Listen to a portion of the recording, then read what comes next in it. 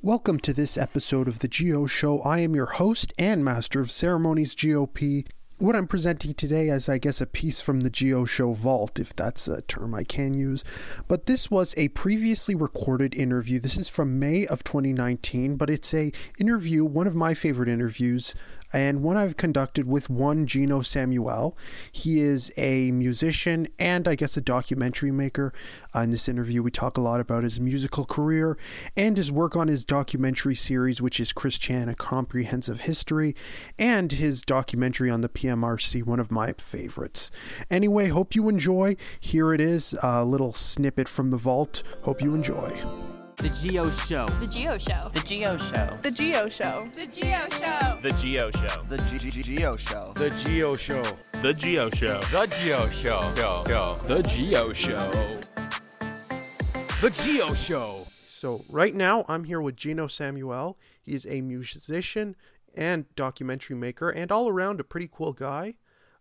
Geno has recently released a documentary on the PMRC and their censorship campaign in the 80s, and also releases some pretty cool music. So let's get to the man himself. Geno, how are you? I'm doing okay. Thanks for having me. Oh, no problem at all. So I want to start the interview off with talking about your music. Yes. How'd you get into making and recording your own music? Well, I guess my interest in music started probably when I was in the womb. You know, I came from a family of musicians, and my dad used to play piano when my mother was pregnant, and then when I was a little baby too. Then I started doodling on the piano myself from a very young age, and probably started making original music when I was about 9. And yeah, I just went from there. I got a keyboard of my own. I got a audio interface of my own in my teenage years, and I really started cranking away and making music. And I think I made over 600 songs at this point. Wow, that's really cool.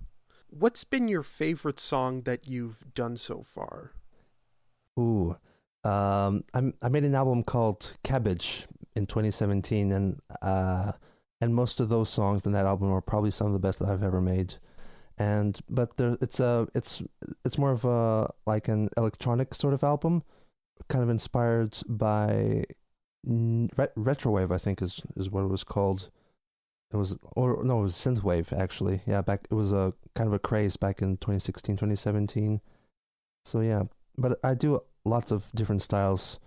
There's an album that I made kind of amateurishly, but I haven't released it commercially yet. It's from 2013, I think. It's called The Proselyte's Flux. And that's also one of my favorites, but it's more of a progressive rock kind of album. I have a wide range of things that I like to do. What's your favorite genre to cover? Probably prog rock at the moment. Cool. But I do ping pong a lot.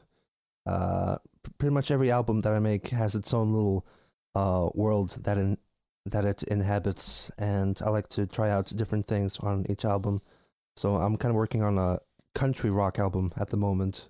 That's the first as well. Wow, that's cool. You got like a lot of different genres, something to please everyone. Yeah, and in my attempts to please everyone, I end up alienating everyone. How hard would you say it is to produce or make your own music? Does it come easy, or do you find it's hard to find ideas for songs? Ideas for songs kind of come spontaneously usually. And it's up to me whether I choose to forget about them and move on with my life, or do I get my phone out and record my little melody in my head, and and going from that, making a single song could take anywhere from maybe a week to maybe a month. It really depends on the complexity of the song. And vocals, lyrics come the hardest for me, I think. I'm much more of a musician and melody maker kind of guy, and not so much as a messenger. Oh, cool. First song, like My Lithuanian Eyes, which is probably one of my favorite that you've done. How long would that have taken to do with, like, writing the song, producing it, and I guess, filming the music video as well?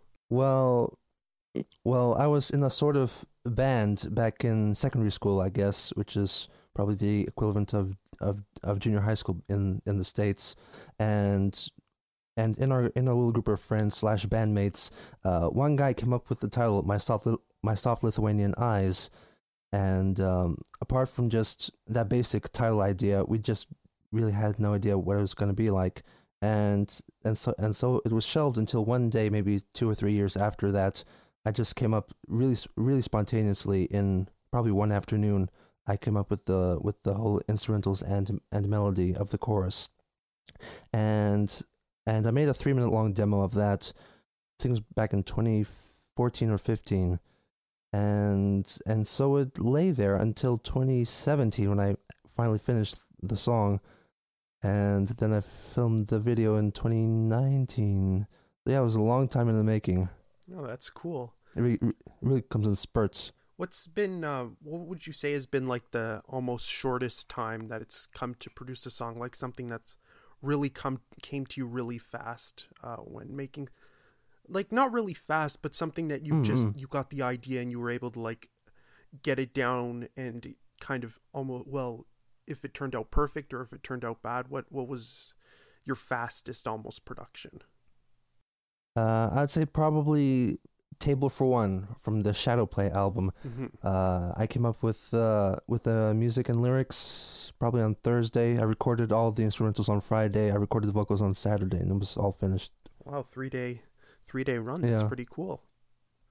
Now, I'm going to swing the subject from music to talk about some of your documentaries that you've made. Okay. One of the more recent ones, and probably one of my favorite, was on the PMRC and their fight for music censorship in the 80s. Can you tell us a little bit about this documentary? Yeah, it's a topic that I've been interested in for a very long time. Basically, it's a tale about the rise of the PMRC, which is the Parents Music Resource Center.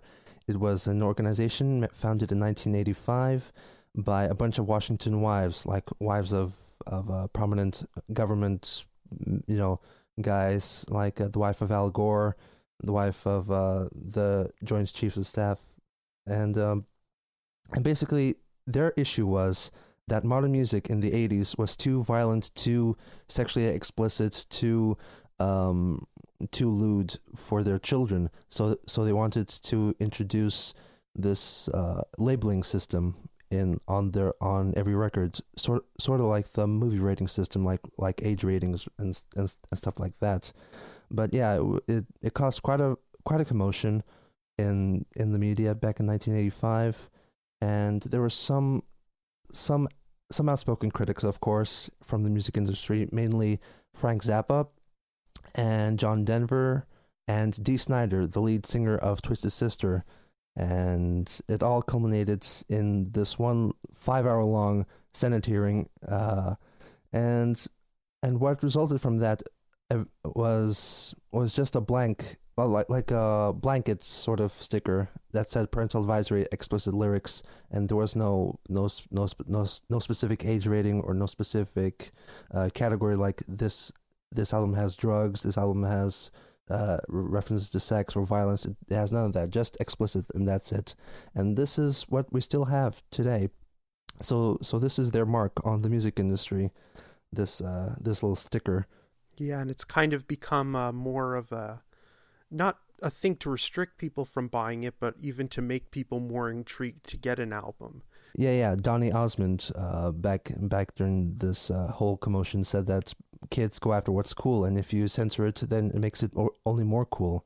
So that's, I think, what happened. Now, what's your opinion on the issues? Do you think that the women who were fighting for this were completely insane, or do you think they had some kind of merit behind it?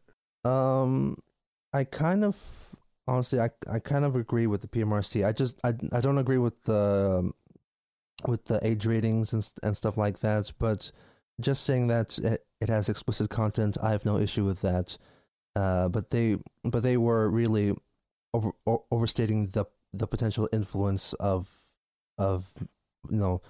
explicit music, and so were their opponents. I think their opponents were really fearing this sort of communist Russia style censorship coming from this sort of procedure, and I think they were both wrong. But I don't really have an issue with the actual sticker. Have you ever gotten the sticker on any of your albums yet? No, actually, I avoided. I avoid all explicit lyrics. I'm pretty sure. I kind of slipped one in. There's a song off the Shadowplay album called "Worlds Apart," where the basic lyric in the chorus is "I'm Jupiter, you're anus," but I'm not sure if that's explicit enough to get a sticker. Yeah, I think that should pass. That's probably okay. Yeah. Not just toilet humor. Yeah. It's the best kind of humor. Now, for the documentary, what would you say was the hardest part of making it?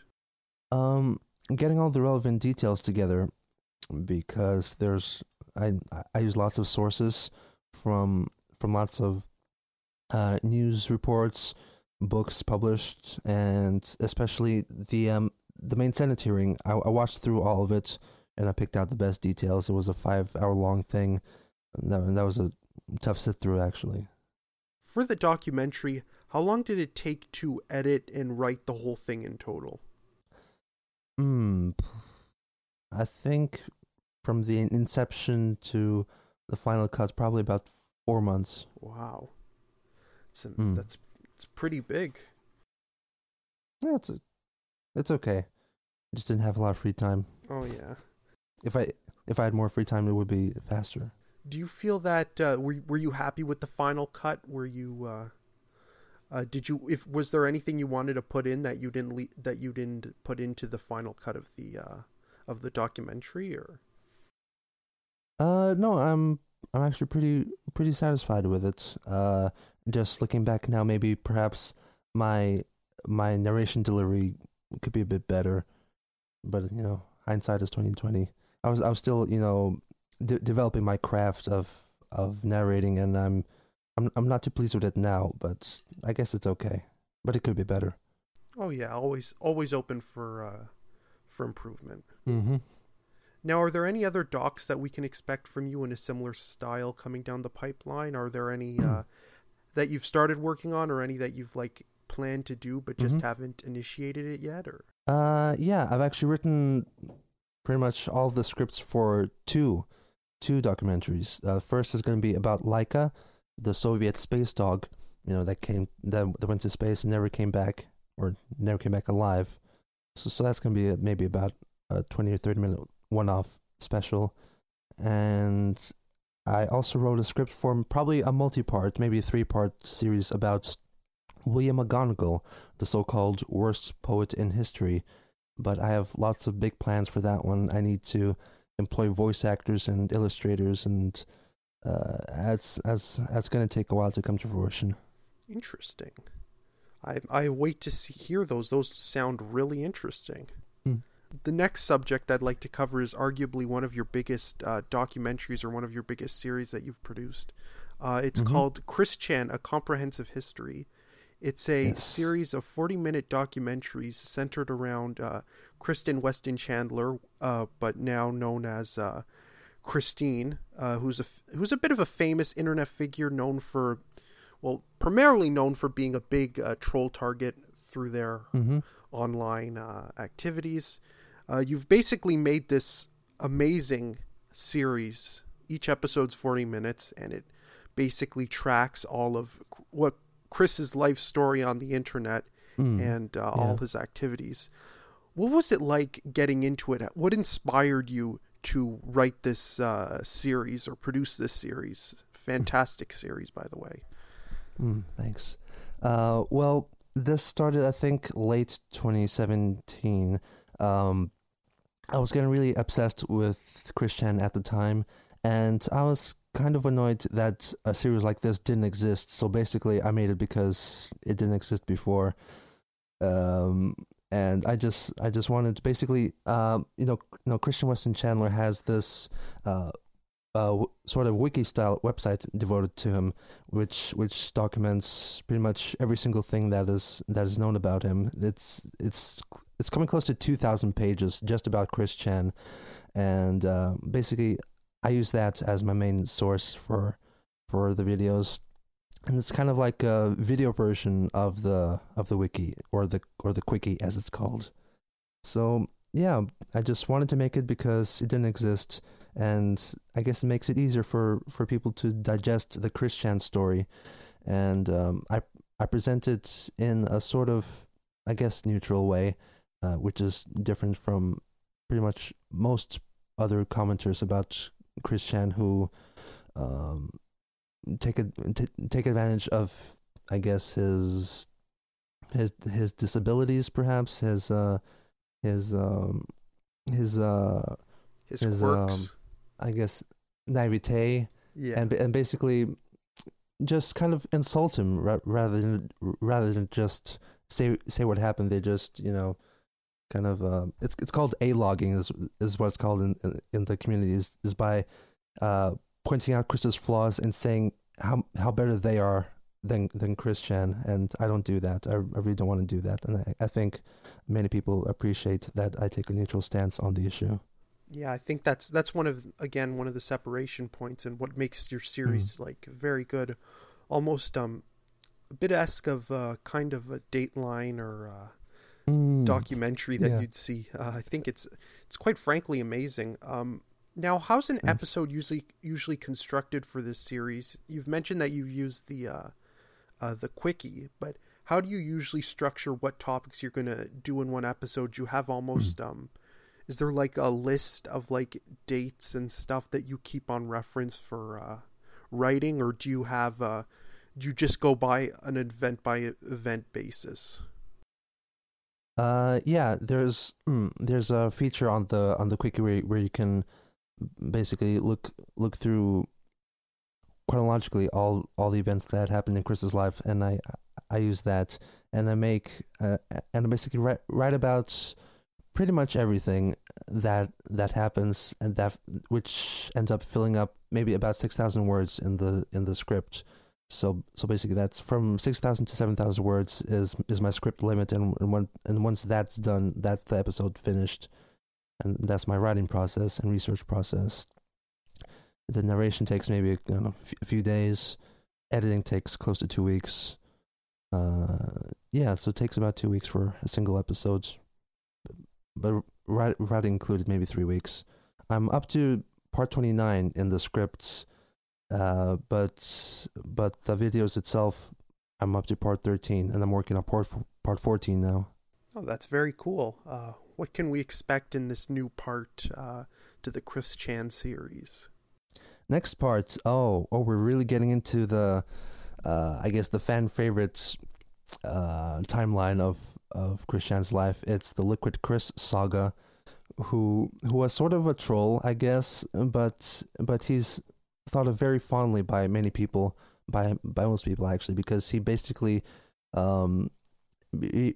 convinced Chris that he was trying to steal his identity, and basically hilarity ensued, and there was like a singing challenge between the both of them, and it was quite chaotic because the real Chris Chan was so offended when he was thinking that his identity was being stolen, and it created some really interesting videos from Chris Chan and Liquid Chris as he's called.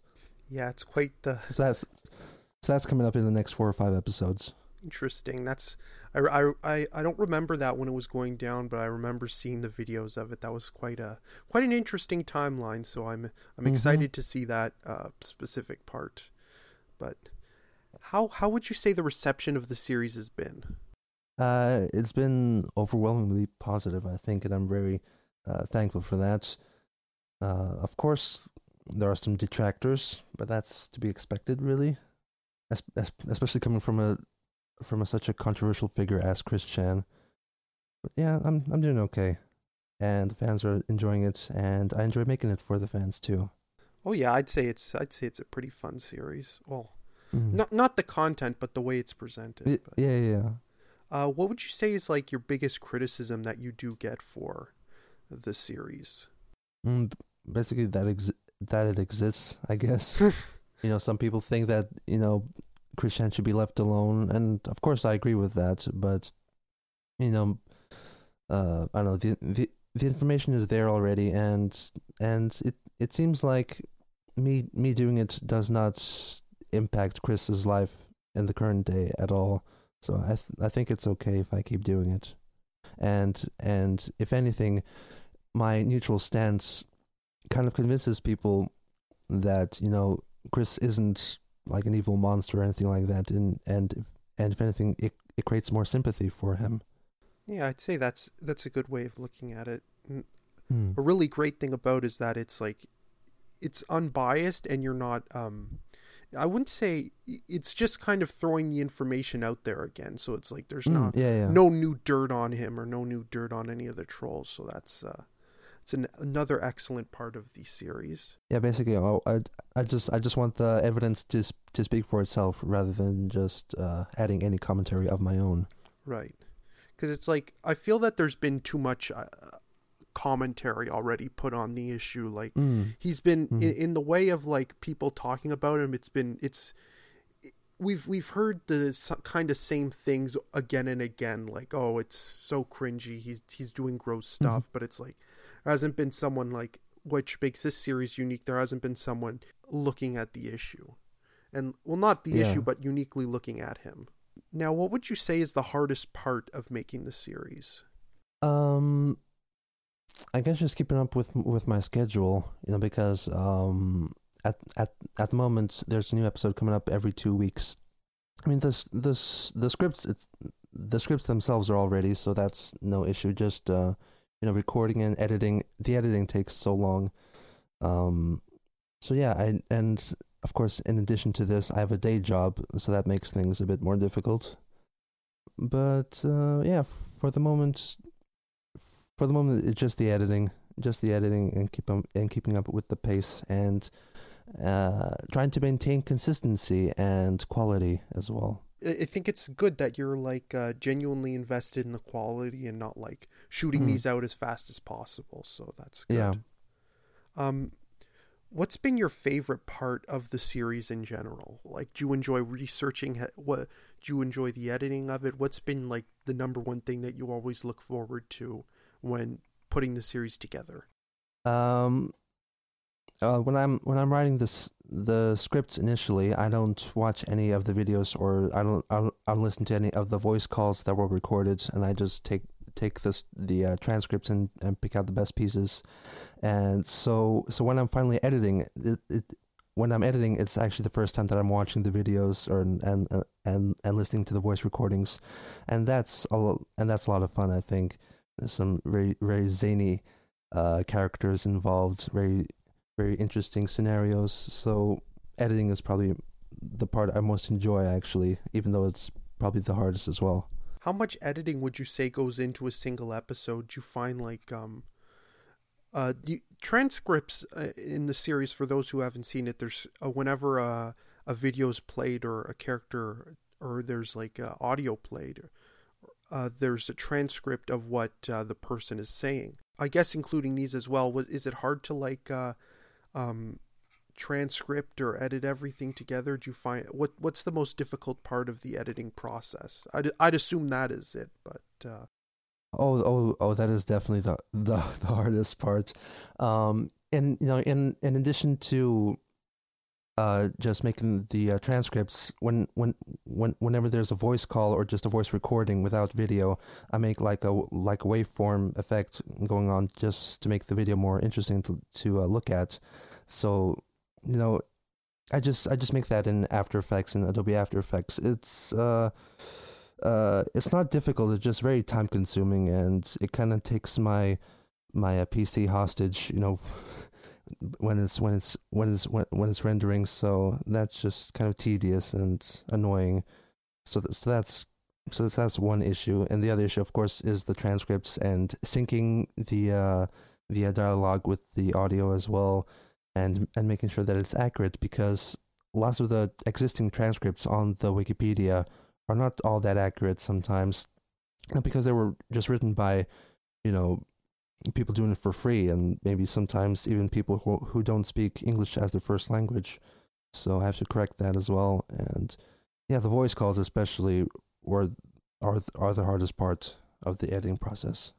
For the editing, though, do you have a favorite thing that you've edited in the series? Like a favorite phone call or maybe video that you put in or something you had to transcript? What's been your favorite kind of like mini project for the series? One of my favorites probably in part 11 where Christian goes on a sort of date with a lady who's actually a troll, but he doesn't know about it yet, and then she gets taken away by a man dressed in a pickle suit, which of course is a reference to Christian's infamous hatred of pickles.